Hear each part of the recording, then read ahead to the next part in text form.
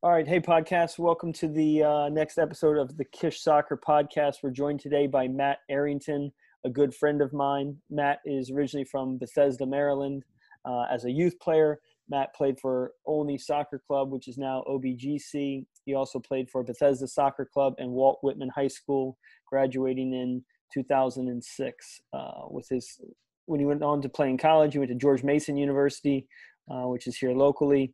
He was part of the first recruiting class of Greg Andrulis, who is the former head coach for the Columbus Crew. His freshman year, the team was ranked number 20 in the nation and went on to compete in the NCAA tournament. Matt ended up leaving after his sophomore year to pursue a career abroad in Italy, which we'll get into in the pod. And now Matt helps out the DC United Youth Academy as a U17 assistant coach, and he also runs his own company.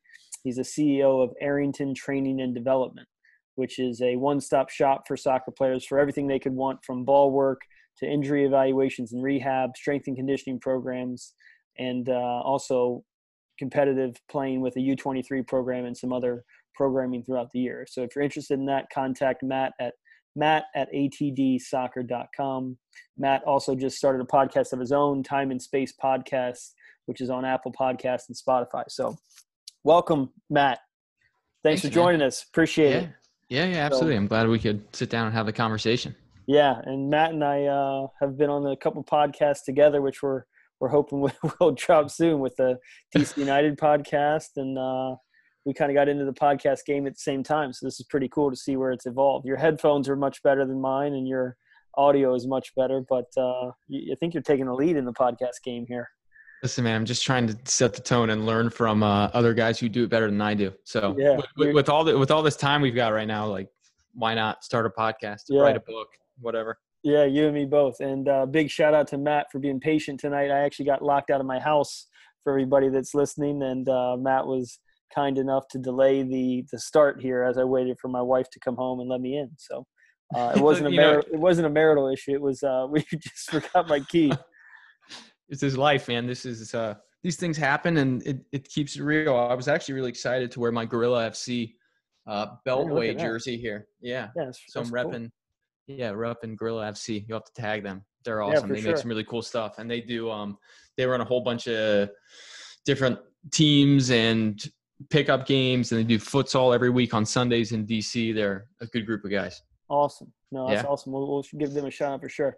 So for everybody listening, Matt and I actually met through our U23 programs. I was coaching the U23 program at DC United, and Matt was coaching the U23 program that he runs out of his facility and through his company, Arrington Training and Development. And Matt and I started talking and had some coffees and some lunches, and eventually Matt ended up coming over to help out with DC United with our youth academy.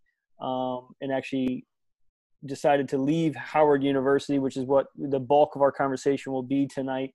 Focusing on the college side of things and Matt's time with Howard and his time with George Mason. But Matt, just if you could give us a little more background on you as well, anything I missed or anything you want to highlight, just kind of your career in soccer. No, I think generally you pretty much hit on it. I mean, just I'd say outside of that, someone who's just been a lifelong fan and just totally obsessed with it. And I think I've really just made an effort over the years, whether it was as a player or now as a coach, just to try to learn as much as I possibly can and just continue growing. And similar to like what I just said about starting a podcast, is just trying to learn from people who've got more experience than I do, and, guys that I look up to. And, I think just talking about briefly that change from Howard to DC United, it's been a really positive move so far. And I've actually really enjoyed it. And more than anything else, kind of the group of staff that we have there and how professional and serious everybody is. So that's the only little bit I would add to any of that. No, awesome. Well, something I really admire about you, Matt, is I think you're extremely humble and just kind of a good guy. And I think that's something that as you go through your life professionally, you just try to, you decide who you're attracted to, I think, and whether that's, guys that see the game similarly to you, or they, have a similar personality, similar interests, things like that. But, I think you and I are somebody that we just kind of got along from the start, very early. And I think, it's been great getting to know you and, help your career in different ways with different challenges you wanted. And I think I was intrigued by your path. So I want to kind of jump into that, and I want to kind of rewind with you to like when you were a youth player. So playing for, Bethesda or Olney or Mm-hmm. Walt Whitman, and like what you remember about the college recruiting process, because that's what our big goal here is to bring value on the college recruiting process and different topics within it. So Sure. what do you remember about being a, high school athlete going through that college recruiting process? Going through the process specifically, it looked a lot different when I was that age, when I was in high school. We didn't have the DA yet. We didn't have this kind of plethora of leagues to play in. There weren't as many tournaments. I mean, there were a couple high profile ones. So a lot of the onus was on you as the individual to really get your name out there, and to play as much as possible, and to kind of take the lead in getting in touch with coaches and schools. So I remember I was playing for Olney, for a team called Olney Rovers, coached by Pete Wood, who's now in charge of OBGC, who was a fantastic influence on me and really, if nothing else, taught me the meaning of hard work. I was playing for him up through 9th grade. I made the varsity team at Whitman in 10th grade. And I had a couple friends who were playing for a team in Bethesda. Their coach came to watch me, a guy named Emile Mbu, who now has his own club in the area called Lion Soccer. It's Cameroon, ex-Cameroon International, was captain in 2 World Cups. And basically he had come out to watch me in one of the Whitman games and came up to me after the game and was like, "Hey, listen, I want you to play for me." To which I was like, "Absolutely, man. You're the career you've had, you're like an idol to me. I'll do whatever you say." So my college recruiting process, or even my thought along those lines, probably didn't really start until I joined Emile's team. And it was just a little bit of a higher level, more guys who were committed to playing and wanted to play at higher levels. So it just got me thinking more and more about, all right, well, how do I go about this process? Who do I talk to? Where do I want to play? I mean, I didn't really know anything about college soccer at that point, in all honesty, because it wasn't really on TV and there weren't all these websites and blogs and social media platforms that were dedicated to it. So you kind of had to go out and find it. And what I ended up doing, along with a couple of my friends who are also soccer obsessed, was we just started going out to Maryland soccer games.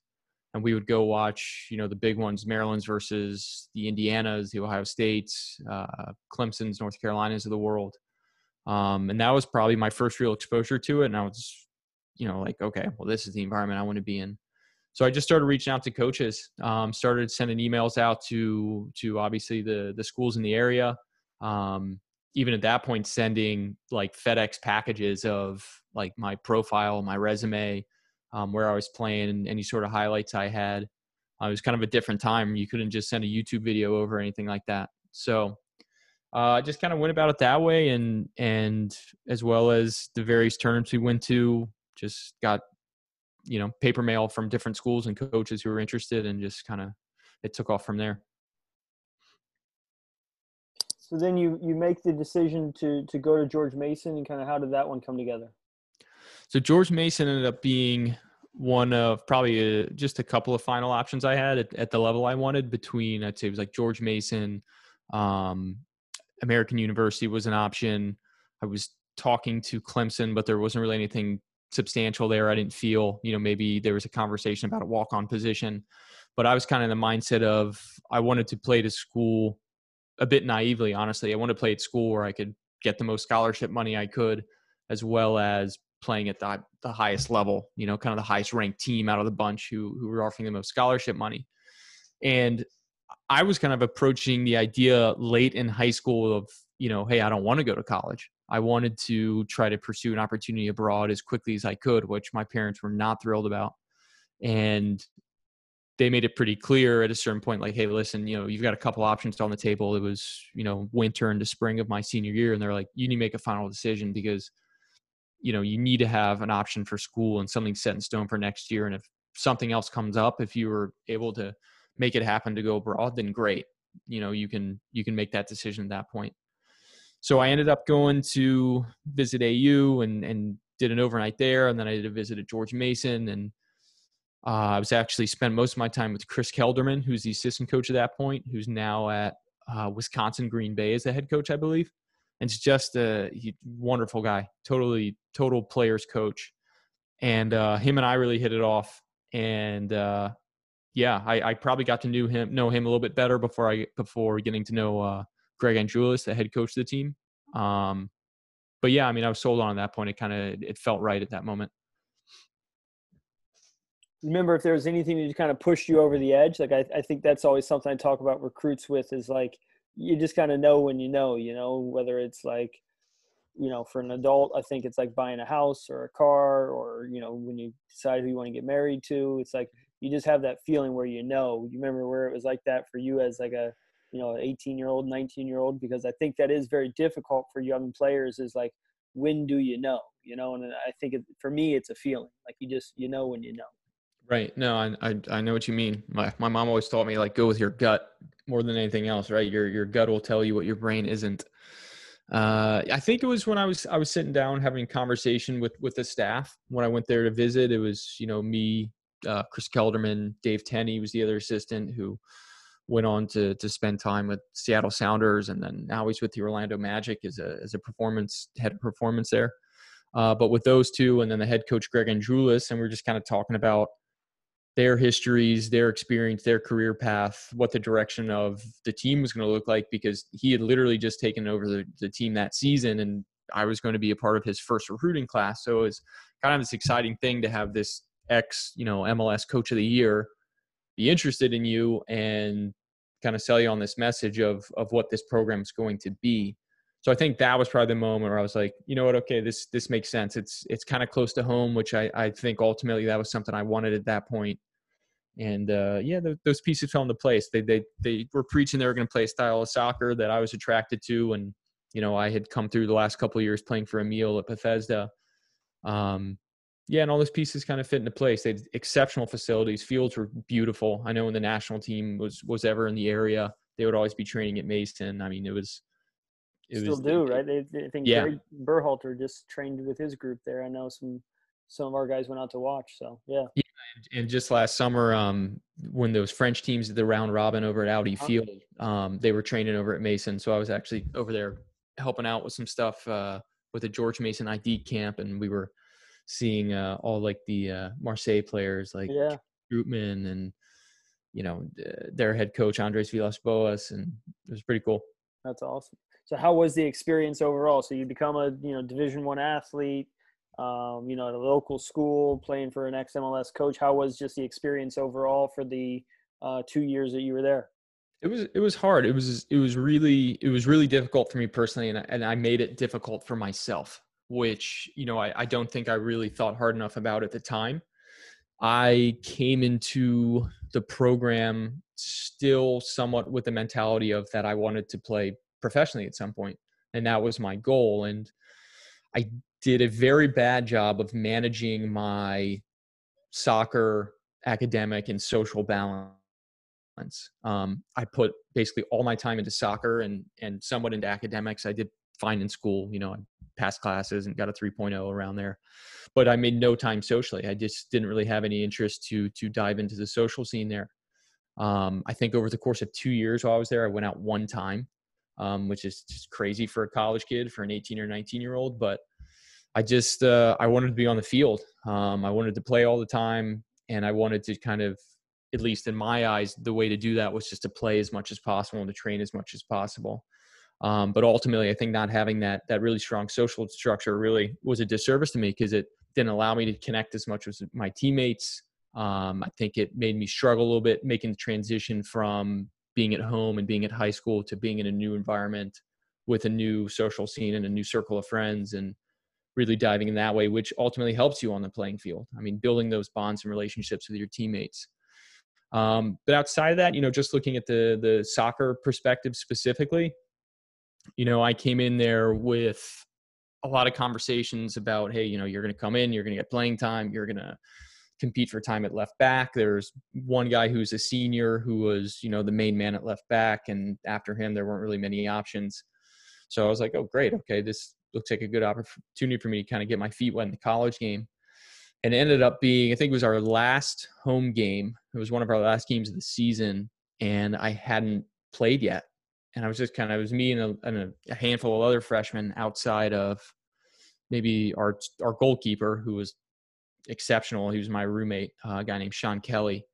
Him and one other freshman, the only two that really played. And, you know, we were warming up before one of our last home games, and, you know, Greg pulled me over to the bench and was basically like, hey, listen, you know, we're going to end up redshirting you this year, which totally blindsided me. And I was not happy about, because I was just dying to play. But I think he was kind of trying to play this long play, for lack of a better phrase, of trying to keep this group he had brought in for kind of as long as he could, keep him for an extra year, and kind of cycle out the guys who he didn't bring in or have anything to do with. But it kind of felt a little dishonest to me at the moment, and I felt kind of been sold on something I didn't want. So that beat me up pretty bad. And then basically I went from training at, you know, my absolute maximum every day to, I mean, I was completely deflated from that moment. And for the next couple of weeks of the season, it just kind of canned the rest of the season for me, to be honest. And then kind of had to reassess things that winter going into our spring, and kind of deciding like, okay, what is this going to be for me? And so kind of moving into my sophomore year, started every single game, played, you know, almost every minute of those games, bar a couple where I had injury. I think it was 2 games where I had injuries. A groin issue was kept reoccurring. But even with all the gameplay and all the minutes I took on, I just was like, I'm not happy here. Like this isn't really what I want. So, you know, that was kind of my 2 years in a nutshell. And a big part of that as well was losing Chris Kelderman and Dave Tenney after my freshman year. They both took pro jobs with Kansas City, now FC Kansas City. They were just or Sporting Kansas City, sorry. They were just exceptional guys, exceptional coaches who really kept that group together. And I mean, I just think the world of them.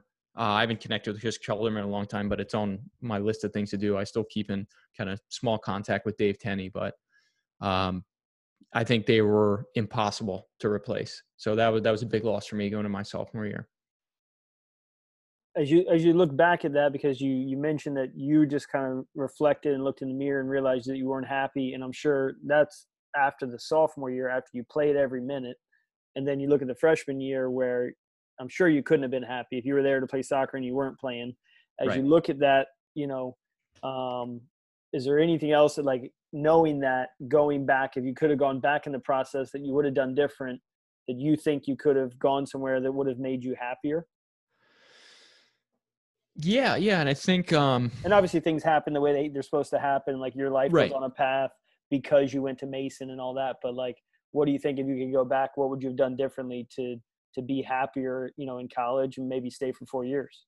Yeah, I think if I were to follow a different pathway, I think it would be, you know, maybe I would have pursued the Clemson route more aggressively, because at the end of the day, at the very least, they were really clear with kind of what the picture was for me. I went down there and spoke directly with the head coach at the time. I think it was Trevor Adair, if I'm not mistaken. Sounds right. And we just had an honest conversation. He was kind of like, listen, you know, we've seen you play. We like you, think you're good, but you're not one of our top guys. We're not going to give you any money, but we can give you a walk-on position. And Clemson was actually a school that I'd always, idolized. It's where my dad went to school. I grew up going to church there when I visited my grandparents who lived there over the summers. And we just had a really strong history with Clemson as a family. And, you know, I grew up cheering on every Clemson sport there was. So if I look back of it, I think that maybe that would have been a better route, not just because of the emotional attachment to the school, but because at the end of the day, I think they were the ones who were maybe the most honest and upfront with me about where I fit. And I think a lot of kids, unfortunately, get kind of sold on ideas when they come to these schools. And it's a little bit of a shock when you walk into a big college campus when you're a high school kid. You kind of become this small fish in a big pond, and it's easy to kind of, you know, have your eyes kind of glow to everything and just kind of nod and say, okay. But I think it really takes a strong personality as a kid to ask those tough questions about where I'm going to fit, how I'm going to, you know, where you see me in this team, what the plan is, even if it is something honest from a head coach of like, hey, listen, you're going to sit for a year, but, you know, we have high hopes for you after that. Or if it's just like, hey, you're going to have to battle for a spot just like everybody else, at least you know what you're coming in to do. And I think looking back on it, maybe that would have been the best choice for me, maybe to continue the conversation with Clemson. Yeah, I think it's interesting too, because you're saying you're attracted to the honesty, right? And that's something a Yeah. lot of times guys go a route where they're attracted to the bigger name school, the bigger profile program, the Yeah. Power Five conference school, whatever it might be, ACC school, Big Ten school, whatever it might be. So that's a really good point. No, that's all great stuff. So you end up leaving, you go to Italy, you study abroad over there for a while. Kind of walk us through that one. Yeah. So basically, I mean, it was, whether it was by fate or good fortune, it was strange when I left Mason. It's actually something just pops to mind. When I left Mason, I was coming back from shoulder surgery. I got in shoulder surgery during that off season. It's just a dislocation and torn labrum that had just been reoccurring since my senior year of high school. I finally got it taken care of. And I remember I had a lot of time to sit by myself recovering from this injury and think about what I wanted to do. And finally came to the decision that, the best move for me personally was to kind of get out of this rut and have a change of scenery. So I went to Andrew Lewis's office. I kind of let him know how I felt. We talked it through a little bit. He respected my decision, and we kind of went forward from there. I was still finishing out my semester at the school, and I ran into Nick Carlin Voigt at the grocery store, who is now the head coach. He was the assistant coach for us at Mason. He's now the head coach at Portland, and he's done an unbelievable job there. I mean, taking them back to being like a top 5, top 10 school in the country. And I saw him down one of the aisles, and I was like, damn, I was like, I know he hasn't heard about this yet. I was kind of trying to dodge him. And eventually we end up walking down the same aisle, and he's like, oh, Matt, how are you doing? How's your shoulder? And I was like, yeah, it's fine. It's no big deal. And I was like, you haven't spoken to Greg yet, have you? And he's like, no, why? And I was like, Nick, I left the team, man. I just quit. Mm-hmm. And Nick and I had always had a good relationship. We'd gone back and forth about stuff at training before, but it had always been cordial. And it was funny. He like froze up and kind of like looked off for a second, like he was processing it. And he just goes, you should go to Brazil. Mm-hmm. And I was like, what? Like, why? What do you mean? He's like, I don't know. He's like, you should go play in Brazil. And I just went like, away and you never see dude, that was it. That was it. And I just went, thanks, man. Like, I appreciate it, Nick. Thanks for everything you did for me. Yeah. And he was, so I don't know. That's this thing that's always stuck with me from Nick Carlin Voigt when I left the team. But at the end of the day, I finished out my semester, and in the spring, I was just figuring out what I was going to do, talking a lot about with my family. Ended up going to Maryland for a semester. I went and talked to the assistant coach there. What was his name? He ended up working with NYCFC for a while as a assistant coach. Anyways, I went to talk to him over at Maryland, and told him I was going to be there at school in the fall, and we had a conversation about me playing with Maryland or coming on there as a walk-on. I'd played against them the season before. Started and played about 85 minutes against them as a left back and survived. If I want to put it the best way, did okay against a team of 11 professionals. Mm-hmm. And there was a conversation about walking on there, and we met in his office, talked it through, and I actually went home and thought about that one for a while. And I was kind of like really out of love with the game. And I ended up, calling him back, and I just said, hey, listen, I'm going to just step away for a little bit. I kind of need to recollect myself.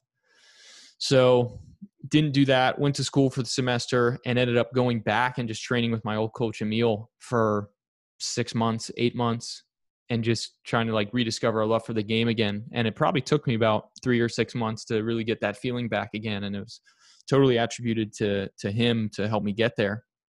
And once I did, it was kind of strange how things lined up. My stepfather is an Italian citizen. He grew up in Philadelphia. His parents are Italian, and he'd spent some time living back over there during his working career. And he was part of the National Italian American Foundation. And he was actually at an event one time and was just catching up with some old friends at this event they had. And the guy was asking about family and asking how I was doing. They knew I was playing soccer at Mason, and he, my stepdad Gabe told him, he was like, yeah, he quit Mason. He's trying to figure it out, and he's just kind of looking at options, and hopefully wants to play abroad at some point, but we'll see what happens.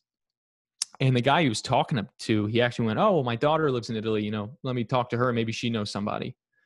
And the guy actually ended up following through with it. He talked to his daughter, this woman named Stefania, who I ended up mentioning when I was over there. She had a close friend, this guy Dante, who used to be a pro player, whose former coach was a guy named Walter Martucci, who was a former player for AS Roma, coached a couple of teams, and then ended up he was an agent over there in Italy. And so through this weird series of connections, like it kind of ended up getting back to this guy and then back to my stepdad. And he was like, "Hey, listen, my daughter's got a friend over there who's connected in some capacity. Maybe he could help." And not until I meet them, not until did I meet them where I was like, why do these people why do they care? Why do they want to, help me or out or anything like that? Long story short, this connection was made and I ended up going over there in the winter. I'd sent them over some game film. They looked at it. They liked it. I went over there. I met with them. I met with this guy, Dante, who's a former pro player and who's really now, honestly, like family to me. He actually came over here a few months ago and got to spend some time together. But I ended up showing him my game film again. He gave me this long lecture. Do you know what it takes to be a pro? Do you want to be a pro? Are you committed to it? So on and so forth. Yes, yes, yes. Ends up introducing me to his former coach, Walter, who's an agent. Gives me the same lecture, watches more of my game film, review stuff with me. Then he's like, at the end of this meeting, and this is my first day there, I'm so jet lagged, it's like a fog. He's basically like, "Listen, all right, I got to see you play in person. Did you bring your stuff with you?" And I was like, "Yeah, of course, I got stuff with me." So he's like, "Okay, I'm going to set you up with a Serie D team, 4th division. We'll send a car to pick you up tomorrow, and you'll come out and train with them." It's like, "Cool, no problem." Ends up completely changing the plan. He calls me a few hours later. I'm at my hotel with my stepdad. And he's like, "Yeah, change of plans. You're actually going to train with AS Roma's reserve team. We'll send a car to pick you up in the morning." And I'm like, "Yo, like that's completely different. This is yeah." So I didn't sleep a wink that night. I was so nervous. But yeah, the next morning he sent a car to pick me up. I go out to Trigoria, the AS Roma's training ground, get there early. I'm like sitting in the lobby. Daniele De Rossi's walking in, just like all these legends of the game, like Juan, and then Totti walks in. Like Totti is like my idol, like growing up. And I'd watched him from, my house in Bethesda for like years and years and years. And now I'm standing there like looking at this guy, and Dante's there with me. And he's like, "Oh, Francesco, like come here, meet my friend." And so I was like, "Oh, hey, I'm Matt. I don't speak any Italian at that point." And he didn't speak any English. Yeah. And he's kind of famous. Like not only is he like nicknamed the King of Rome, but he's kind of famous over there for like kind of being a little like not like super smart. Like, he barely finished high school, but he's a soccer player. And he's like, "What are you doing here?" I'm like, "Well, I'm here. I'm trying to play soccer." And he's like, "Oh, cool. Where are you from in America?" I'm like, "Oh, but Maryland, outside of DC." "Cool." And so we kind of stood there. It wasn't really anything to talk about because neither of us spoke each other's language. And he just like pats me on the shoulder, and in English he goes, "Good luck," and walks away. Big gulps, huh? Yeah, dude. Big gulps. Well, see you later, dude. It was just, it was like this surreal moment. And so I went and I go to the equipment guy. They give me all my gear. I'm like, wow, all this AS Roma gear, and I just put all my stuff on and go out to the field. And Daniele De Rossi's dad is actually the head coach of the reserve team. So I go out there. I'm training with those guys. Go through the session. Walter, the agent, is up in the stands watching, and it's like funny. It's like this whole series. Like Walter's up there with Dante, Stefania is also there, and it's like this chain of people who had like linked up to connect me to get there. And I go through the session. It was hard. Like it wasn't athletically difficult. It was just a totally different level of play that I'd never experienced before. It was just everybody was 2 steps ahead of me. And the whole session's in Italian. Whole session's in Italian. No idea what's going on. A couple of the kids like tried to translate stuff to me, and they spoke the little bit of English that they practiced at school and stuff. And but I ended up like going through the session, and I survived. I did fine. Scored a couple goals in like a small sided game, but didn't really do anything particularly well. Like again, I was just trying to catch up to things. But I get through the session, and basically Walter comes down afterwards, checks in, all good, and he's like, "Yeah, confirmed what I saw in the video. I like what I see. Like, go home for a few months. I'm going to organize some trials for you. Make sure you're working out and take care of business at home, and I'll send you over what I get put together." So I was like, "All right, great." Ended up going home for 3 months, dropped out of school, and just trained like crazy. Went back over to Europe in late July, August, just went around the country trialing with teams that had been set up, and then eventually settled on a team over there called San Paolo Ostiense, just small team in Rome. And then while I was there, just went to the American University of Rome, basically to fill the hours of my day, because training's only 2 hours a day and you got to figure out what to do the other 20, 22. So I loved it, man. I really loved it. I really, really grew up during those years, and spent about 2.5 years there, played for 2 different teams, went on trial with a couple more while I was basically in season with my various teams. So it was just a pretty incredible experience that, it's difficult to put into words. Yeah, and it's just so different when you compare it to like a young player's experience here, right? Whether it's in high school, even in college, right? That experience is so different than, playing for a top winning a national championship. Playing for a Right. top NCAA team and winning a national championship, and probably just the experiences you had, the freedom you had is the big difference, and probably also like how often you trained, I would imagine, right? Like the limitless training, the limitless games. Right. That's a big difference compared to like the NCAA, I would imagine, from what you experienced. Yeah, I mean, we were year round. Still the strangest thing to me in the world is that that college soccer is still, late August through November, and then you're done. And I know we still kind of have this excuse for the spring season, but it's not a season. It's just a bunch of pickup games, and they've got to make a change. I really hope they switch this 21st century model. But yeah, I mean, then going from 2 years of that and at George Mason to then going to Italy, where it was like, I was checking my calendar, see if I could even come home for Christmas.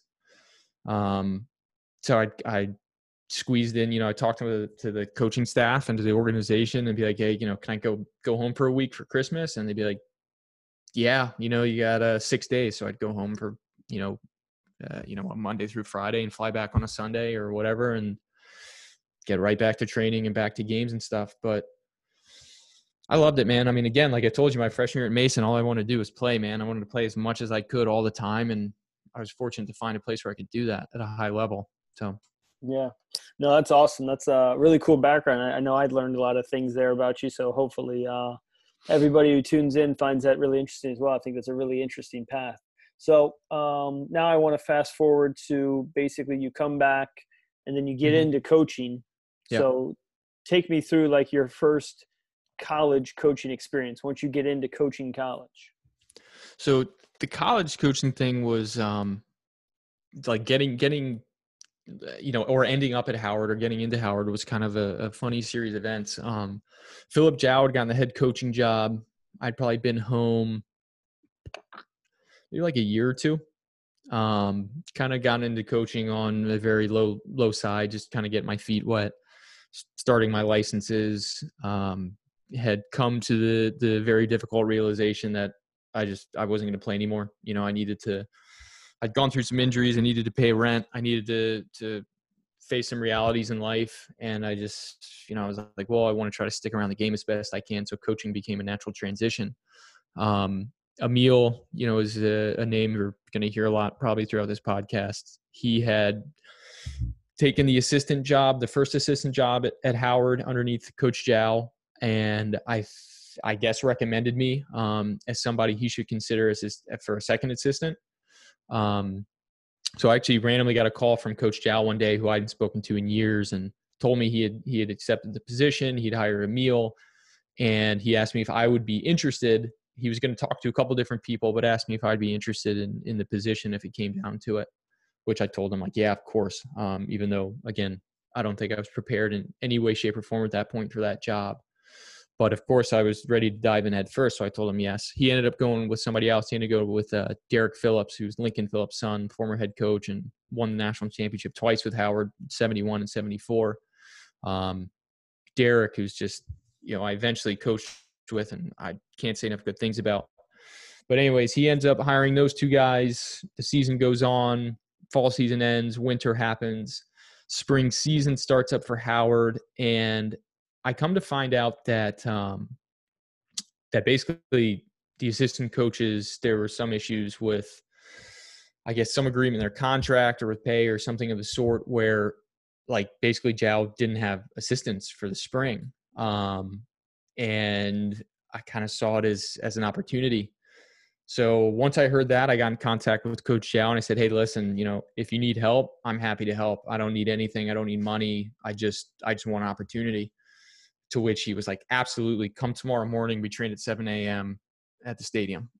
And so I was like, great. Okay, I'll be there. We'll see you in the morning. See you in the morning, dude. Absolutely. Yeah. You're with Howard. Yeah, didn't sleep much that night either. Got up at like 5 a.m., drove out to Green Stadium on Howard's campus in D.C., come out to practice, get an idea what I'm looking at, talk to Coach Zhao, watch the session, and at the end of the session, and I had not really done anything. At the end of the session, he goes, meet your new assistant coach, Matt Arrington. I was like, well, we got some stuff to talk about, but yeah. I appreciate it, man. Long story short there, both Emil and Derek ended up coming back, which is great. I absolutely love those guys. It was really a pleasure and an honor for me to work with both of them. But I ended up being a volunteer assistant for them for 2 years until Derek left the position to focus on his business and spend more time with family, to which I then took the full-time assistant coaching job. So really your first college experience was Howard, just thrown right into it. Yeah. Thrown right into it. So that's yep. And I think my first games with Howard were, oddly enough, at George Mason. It was at the Capital Classic tournament. That was Howard, GW, AU, and Mason, which doesn't exist anymore, that tournament. And I was like, oh my God, my first college coaching game is going to be against Greg Andrulis.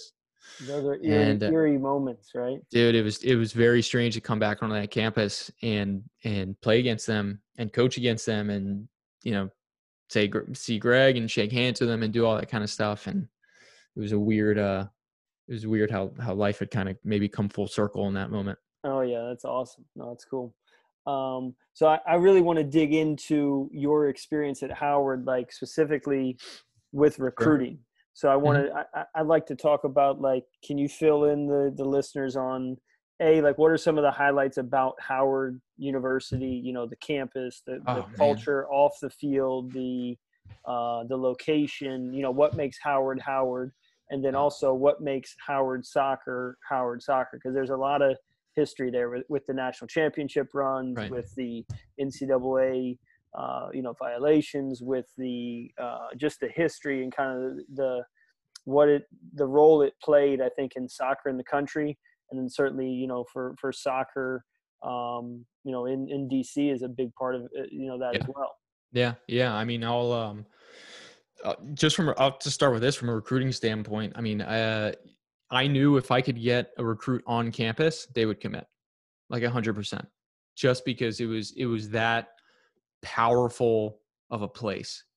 And just being in DC, I mean, just being in the capital of our country, which is just, it's such an incredible place. And especially if you're a kid coming from out of town and you're not really used to it, and you come and you see DC kind of in its all encompassing kind of, amazing way, shape, and form with the monuments and the history and just the activity. I mean, it's really a powerful place to be. And then you throw Howard on top of it, and just the history that university has and what it stands for and what it represents, and just kind of being, the shining light for, HBCUs across the country, and then for the Black community across the world. It's an extremely powerful place, and you can really kind of feel the history when you're there. And just for me personally, it was extremely humbling being there. And it was extremely humbling learning from the staff and the students around me, and getting to understand the place better. But I mean, the history of the soccer program itself is amazing. And I just touched on Lincoln Phillips, who is not just a legend at Howard, but a legend in soccer in our region and in our country. He actually taught my first coaching course, years before I even knew Howard existed.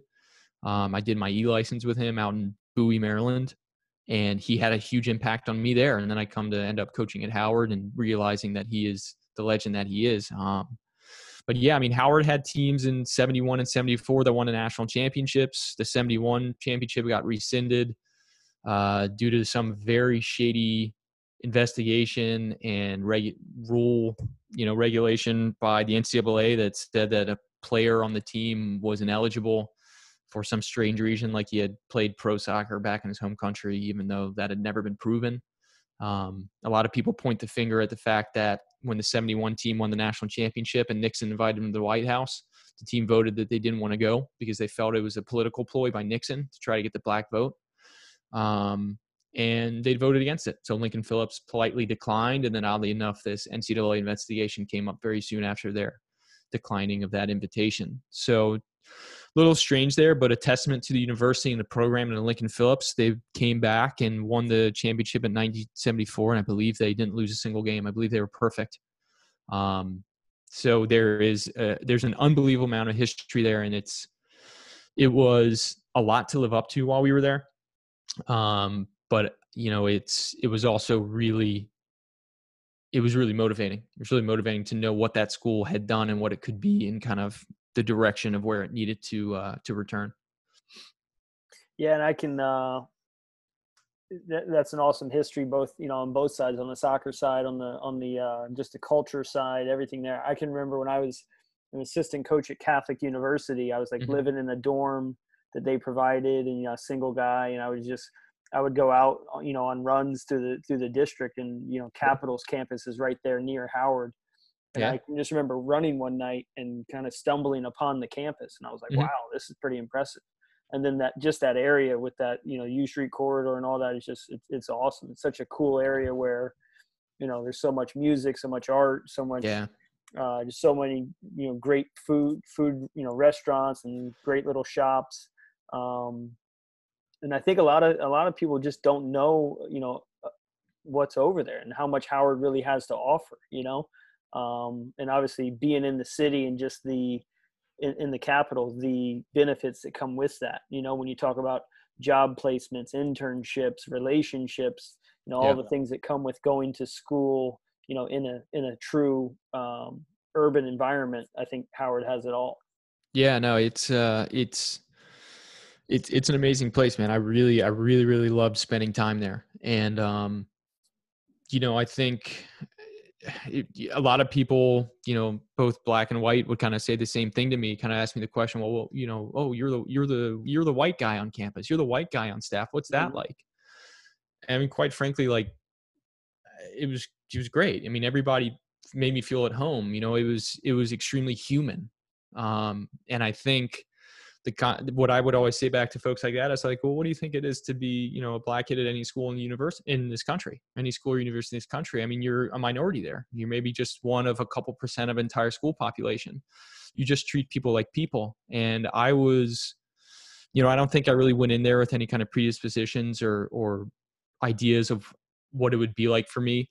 But it was wonderful. I mean, it's a great experience. I love the people I worked with. I love the feeling on campus. I love the kids that I coached and just the student body in general. And I mean, it was a great place to be. I mean, I really can't say enough good things about it. Can you speak more about the conference that Howard was playing? Because I know there was just a conference change that just took place. I think you were actually one that told me about that. Kind of academic requirements to get in, some of those kind of back end things on the recruiting side that maybe you sold. Yeah, I mean, Howard is an extremely difficult academic institution. So there is which I think a lot of people don't know, right? Like a lot of people wouldn't guess that just from, I think, the reputation and the perception of Howard, and kind of, a lot of people wouldn't categorize Howard like that, which is really odd. Right. I mean, Howard could be grouped with the Ivy Leagues, like no problem.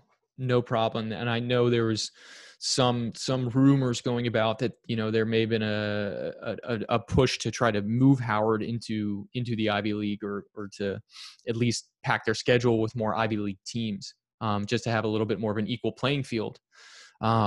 Just because, we could not get a kid into the school if he didn't have, I mean, a 3.0 would be a stretch. I mean, if we needed to get kids at like 3.5 or 3.5 above to make it like a guarantee, where we wouldn't need to really have a deep conversation with admissions or anyone else. Because quite frankly, admissions didn't want to hear it.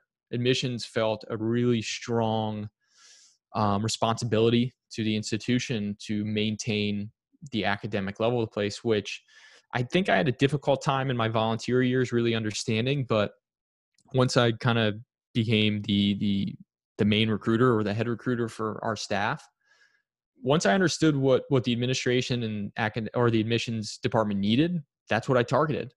I had a number of people kind of look at me and be like, "Well, you're gonna have a hard time finding, top soccer players who are minorities who have the academics to kind of check all those boxes, who could be eligible to play at Howard, and then actually want to play at Howard versus going and playing for a Maryland, a Clemson, pick your big school that they could attend." But to be quite honest with you, once I got the information out there and I got ID camps started for the first time at Howard, created a database for all of our recruits and anyone who contacted me, updated our website with the help of our sports information guy, Derek, who was just massively helpful, and also worked with our equipment manager, D-Wood, Darren, who was just, again, massively helpful as well. We kind of came up with this way of making sure information was easy and accessible for recruits to find, to get in touch with me.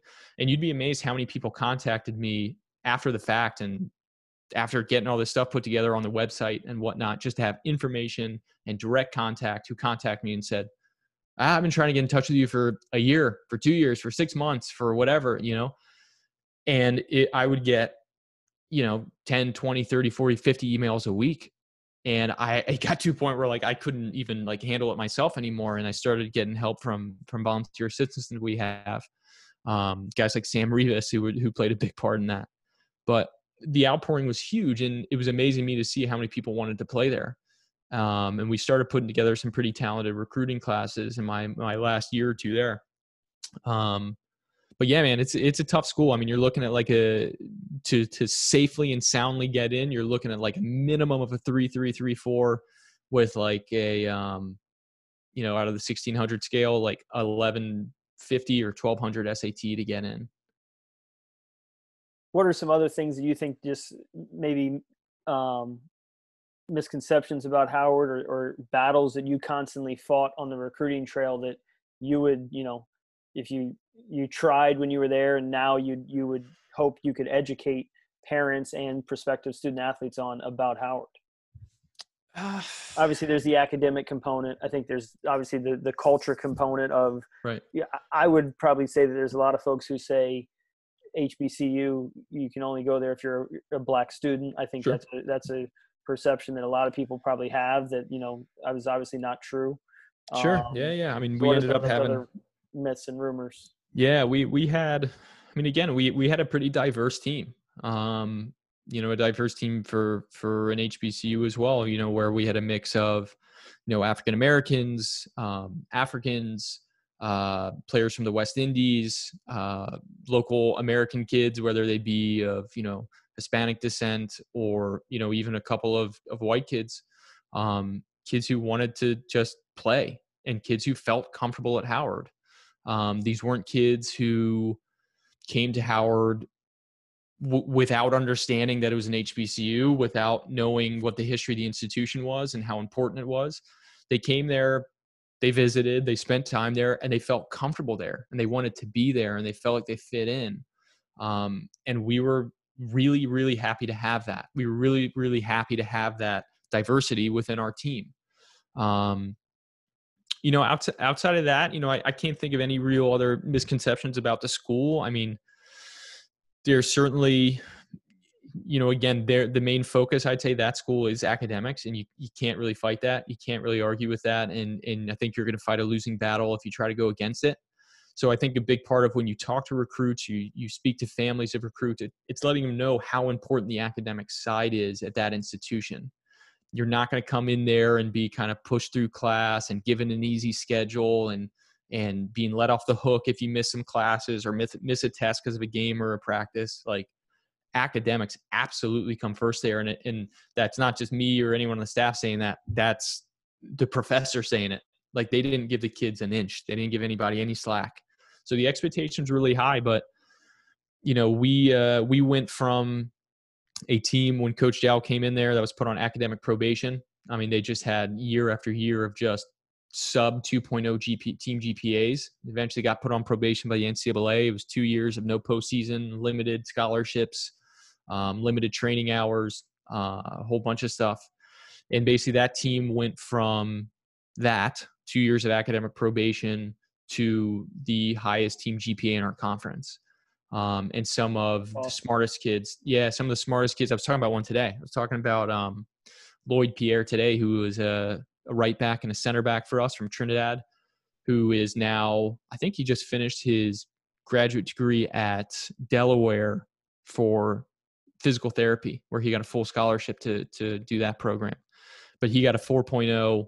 He got straight A's his entire 4 years at Howard while playing, while going on these trips, while dealing with the lifestyle of a Division I athlete. Just an exceptional kid, an exceptional human being.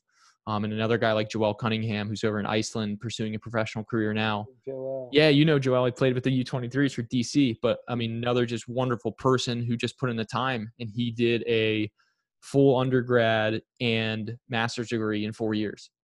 So just the mentality of the group changed. And, again, the main focus was academics. Yeah.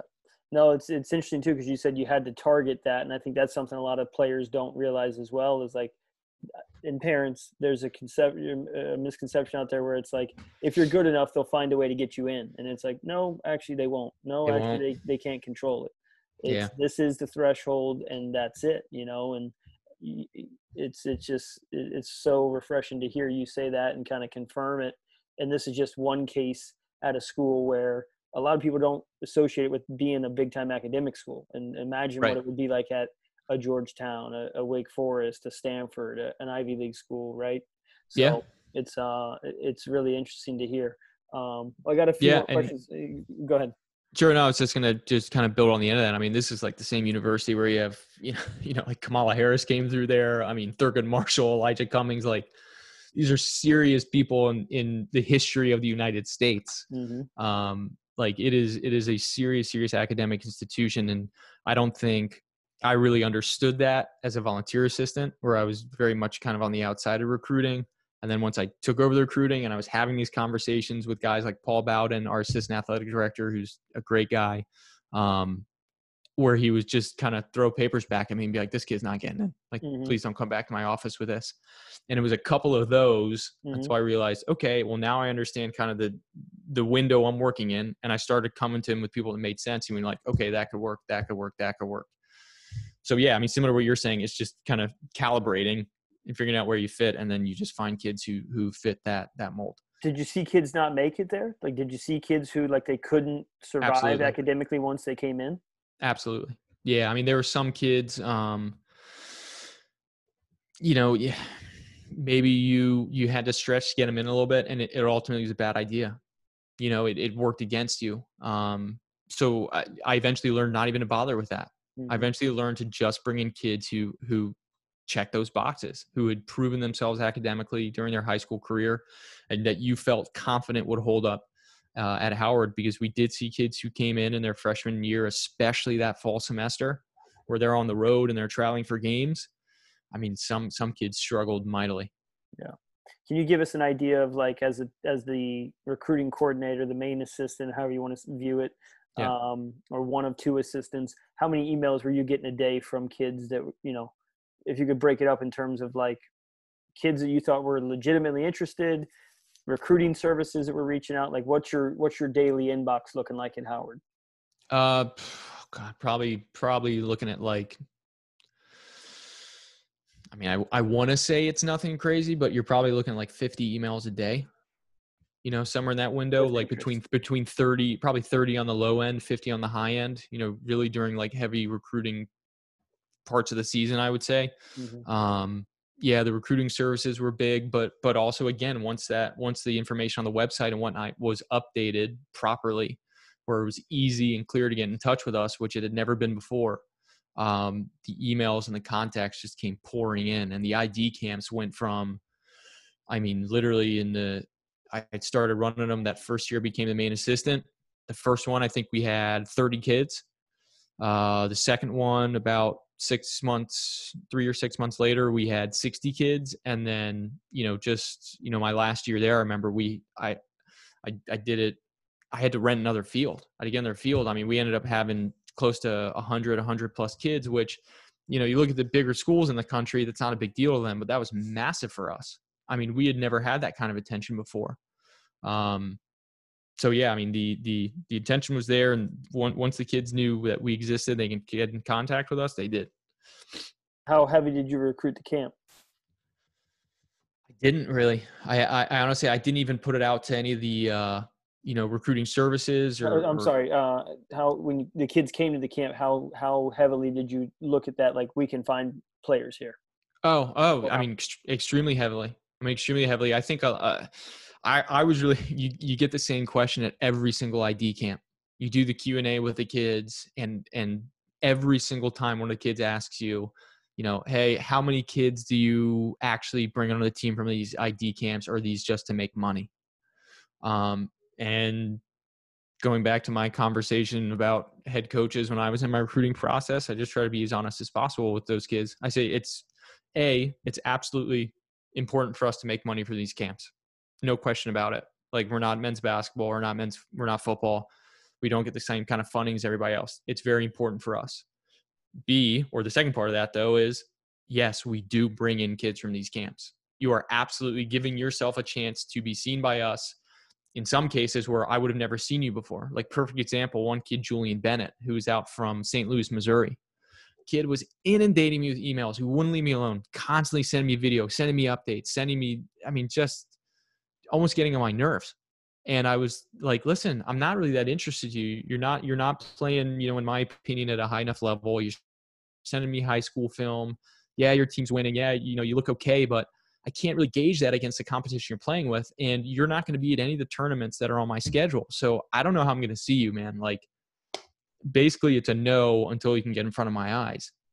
And he ended up coming out to our ID camp. And I saw him in person, and literally the first scrimmage, I went like, we gotta get him. I said, we've got to get him. And so we had a conversation, the first opportunity we had after that, and it was a done deal. And I think it was, let's say specifically, Julian, for example, in this regard, you had a kid who was really, really passionate about being at Howard. So just having that emotional attachment to school, you're going to get so much from him. And then seeing he was actually a really a high quality player, it was just a win-win. But it would have never happened. It would have been an absolute no if I hadn't seen him in person at ID camp. Malik Sella is another kid who was from Memphis. Same kind of conversation. Wasn't playing at a high enough level, in my opinion, at home. Came into an ID camp, came up to DC. I saw him play, changed my mind. So it absolutely happened. Yeah, and I think from the coach's perspective, the player's serious about you when they come to your ID camp, right? Right. Because they're not going to waste their time. For me, it's one of two scenarios. Either you sent a mass email and they took the bait on it, and everybody on that team got the email, and they're just kind of like, yeah, I'm just going to go to the camp because they emailed me. Or it's, I really want to go to this camp because I really, really like Howard, or whatever it is, Wake, Maryland, wherever they get the ID camp email from. So, but once you go there, it gives you a chance to get on campus. It gives you a chance to interact with the staff. You can see the facilities. You can take a tour afterwards on your own through admissions. You can get to see a lot of different aspects. And, I think you can tick a lot of boxes by going to the ID camp. That's why I really support the ID camp at the school if it's like on your top 10 list, Yeah, no, I totally agree. I don't think this really existed when we were in high school. Mm-hmm. And I think once they came to be a thing and a big staple of college soccer, both on the men's and women's side, I think I pretty much direct kids the same way you do now, where it's like, if you like the school, you're serious about it, it's an option for you, you ask, kind of all the right questions. Is it a school you can get into? Is it a school you can see yourself at? Yeah, go to the ID camp, give it a shot, see what happens. Yeah, I think it makes sense. Real quick on the conferences, can you just give everybody an idea of what conference Howard was in and what they're in now? Yeah, so typically, most of the Howard sports are in the MEAC, the Mid-Eastern Athletic Conference, which is traditionally all the HBCUs. Howard men's soccer is the only men's soccer team out of any of those HBCUs. The women play in the MEAC, although that's just changed because there's women's teams in each one of those HBCUs where they can support a conference, but on the men's side. So the men, we played in the Sun Belt Conference. So we had Georgia State, Georgia Southern, Coastal Carolina was the big dog in that conference. Appalachian State, they always put together a decent team.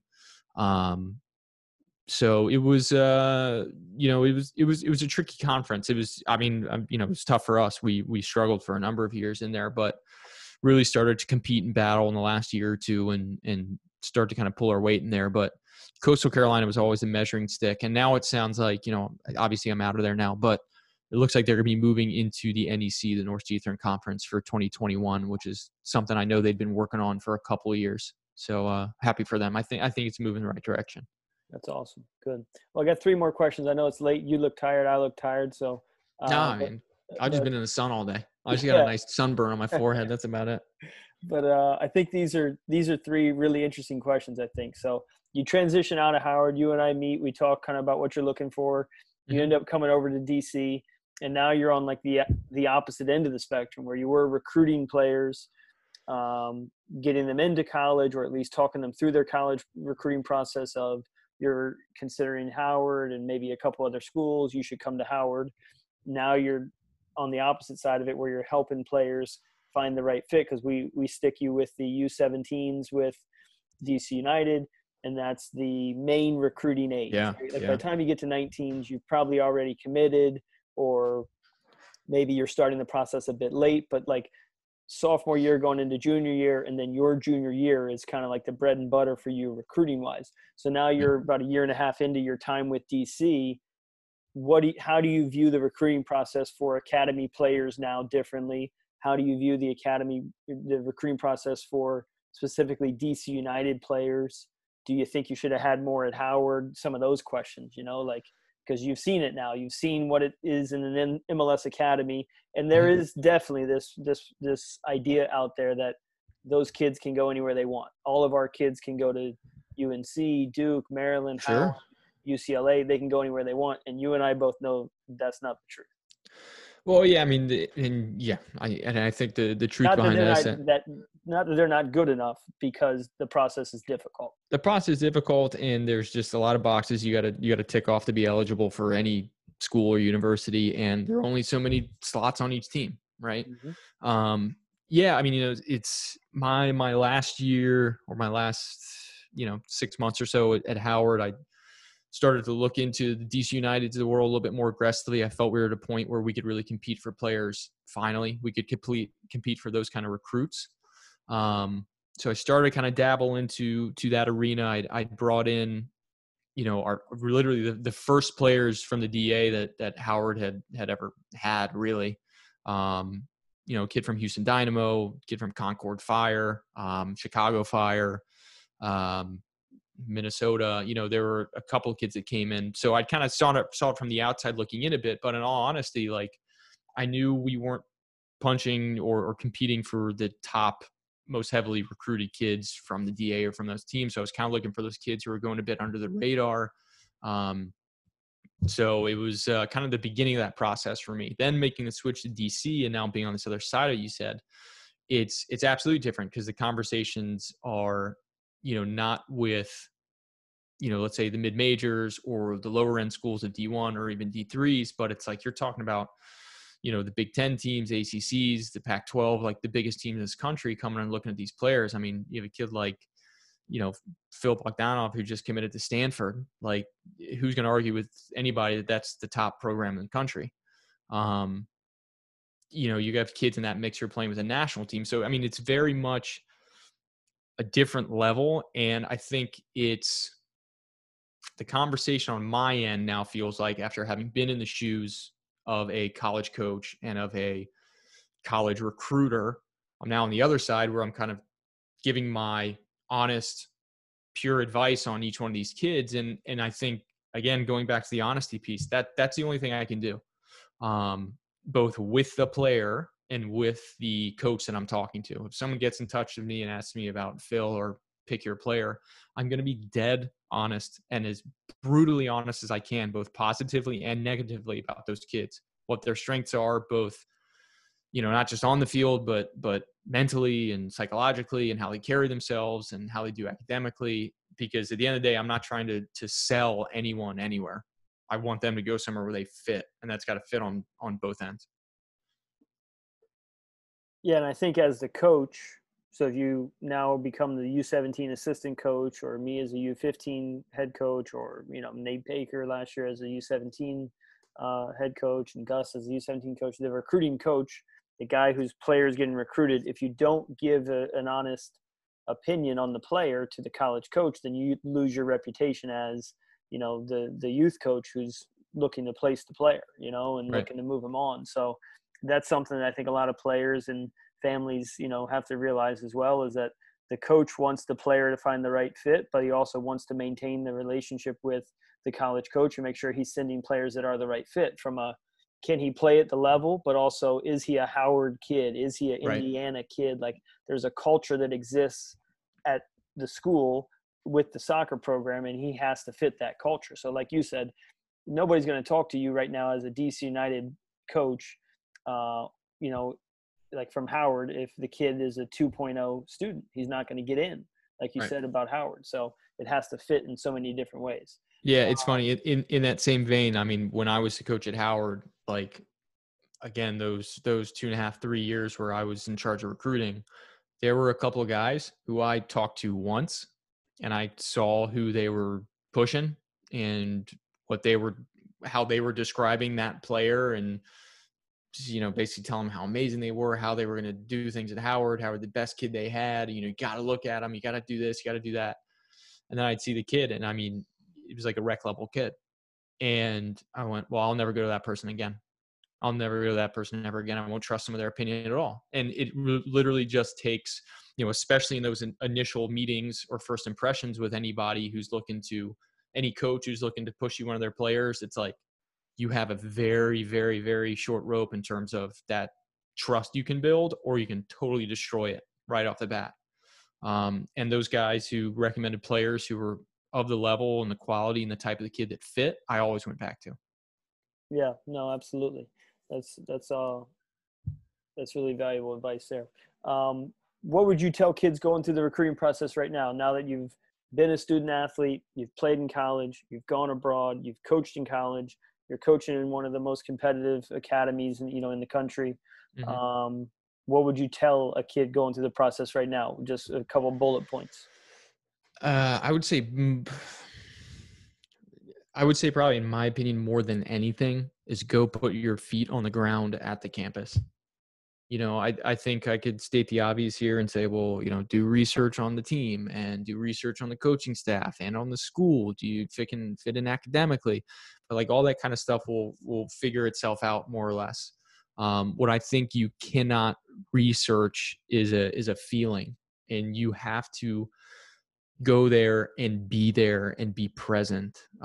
Stay there a couple of nights, do your overnight if you can get away with that, if they're that interested in you. Spend time with the players, see if you connect with those players, see if you can be yourself around those players and in that environment, see if you connect with the coaches. And it's tricky with the coaches because you don't spend that much time with them on a recruiting trip in many cases. And I think maybe this is me being a little cynical, but I think it's tough in some cases to feel like they're not trying to sell you something, because obviously they want you there. They want you to commit. So they're going to show you their best selves, and they're going to, fluff things up and try to show you how, I'm going to show you how cool DC is. I'm going to show you how amazing the university is. Of course, I want you to have a positive experience, but you really do want to go back to where we started. You want to have a good, positive feeling in your gut that this is the right place for you. And I think you absolutely cannot replicate that from looking online or from just doing research. So yeah, just get your feet on the ground more than anything else. Yeah, and I think that you mentioned 5 things that are right with that, right? So it's like, it's not just getting on campus, it's everything that happens once you get to campus and kind of get to that step. And it's interesting to me because I think that's something that a lot of guys underestimate, is actually getting to campus. And I don't know if it's, just young players nowadays, and or if it's their hectic schedules or what, but I feel like a lot of kids don't get to campus. And a lot of kids make commitments before they've even been to campus, and it's like, Yeah, I think that's crazy to me. Yeah, me too. I think it's a big mistake. I mean, if all's well that ends well, but I think it's a big mistake if you don't go there and literally spend time with the people that you're going to spend the next 4 years with, potentially in the environment you're going to potentially spend the next 4 years in. Yeah, I don't think there's any substitute for that. Yeah, no, well said. And that kind of leads us into our last question here. Obviously, we're all navigating a pandemic. It's been really challenging times for all of us individually, all of us, as leaders, as coaches, and certainly for the student athletes. This is a really challenging time. So I know I've answered this question a lot on different, Instagram lives I've been on and webinars I've done with different groups, and some of the players I work with, with their college recruiting process. But what advice would you give to players right now during this pandemic of how they can still push their recruiting process forward, knowing what you know? I think it's hopefully you have game film. I mean, first off, hopefully you have game film. Yeah, that's a good one.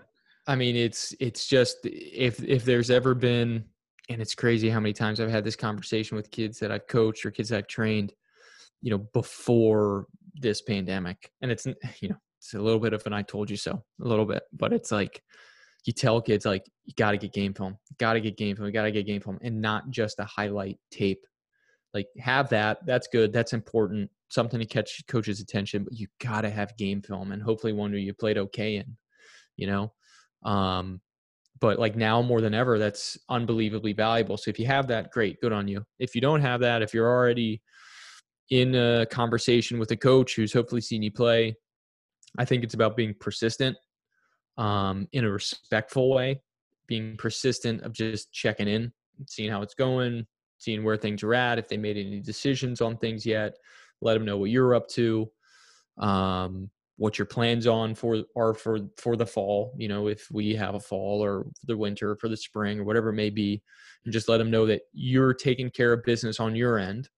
I think it's really important, but it's a balance, because I say, like, be aggressive, be persistent, let them know you're there. Let them, if you found a school you want to be at, let them know that's where you want to be, and try to lock it in if you're at that point in your career where you need to be committing or want to be committing.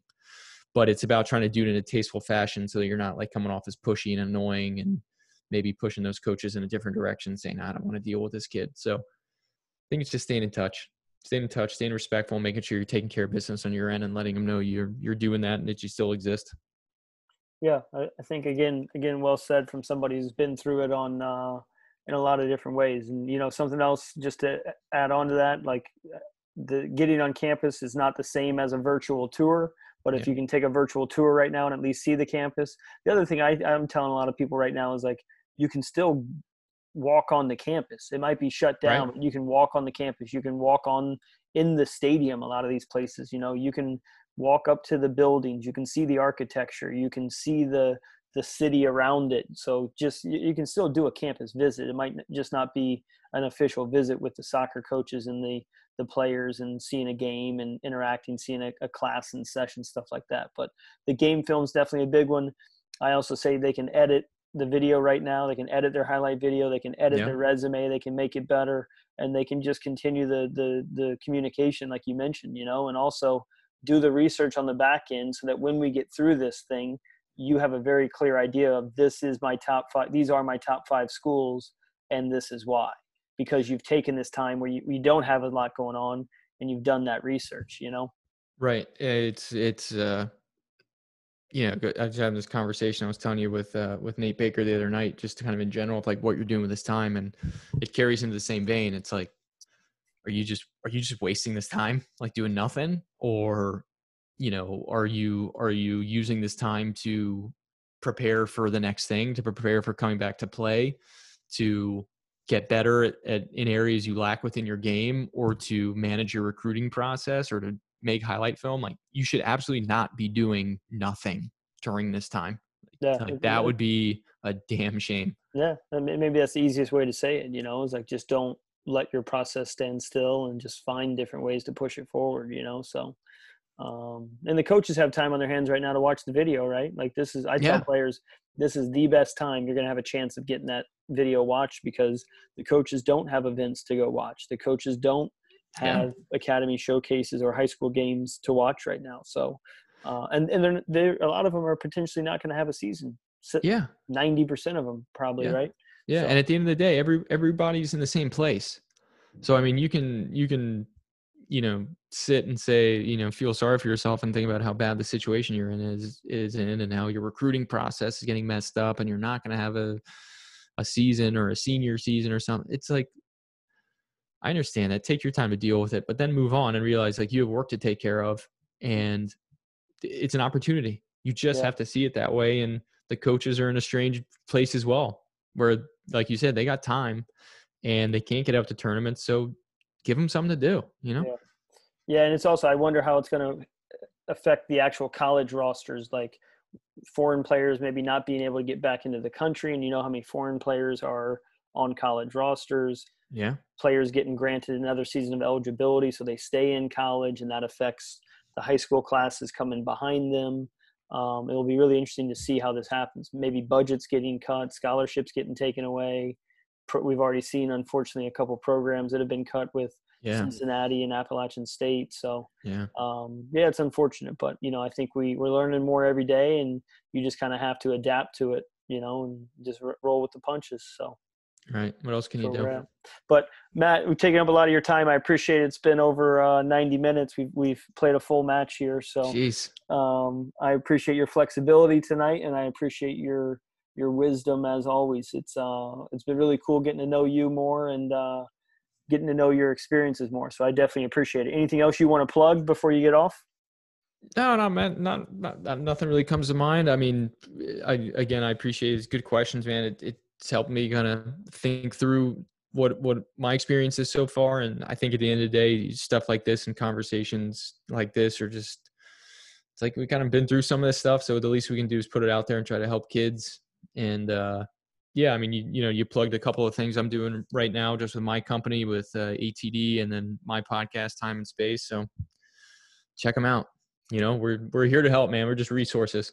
Yeah, check them out. No, and it's that's what we want to do. I'll echo that. We really want to just provide value and provide some answers from our experiences and from our network. And we've been fortunate to have some pretty cool experiences. So I think that's why we get along so well. So appreciate it. Enjoy the night, and I'll be in touch. All right. Thanks, Nate. We'll talk soon. All right. Take care. Bye. Bye.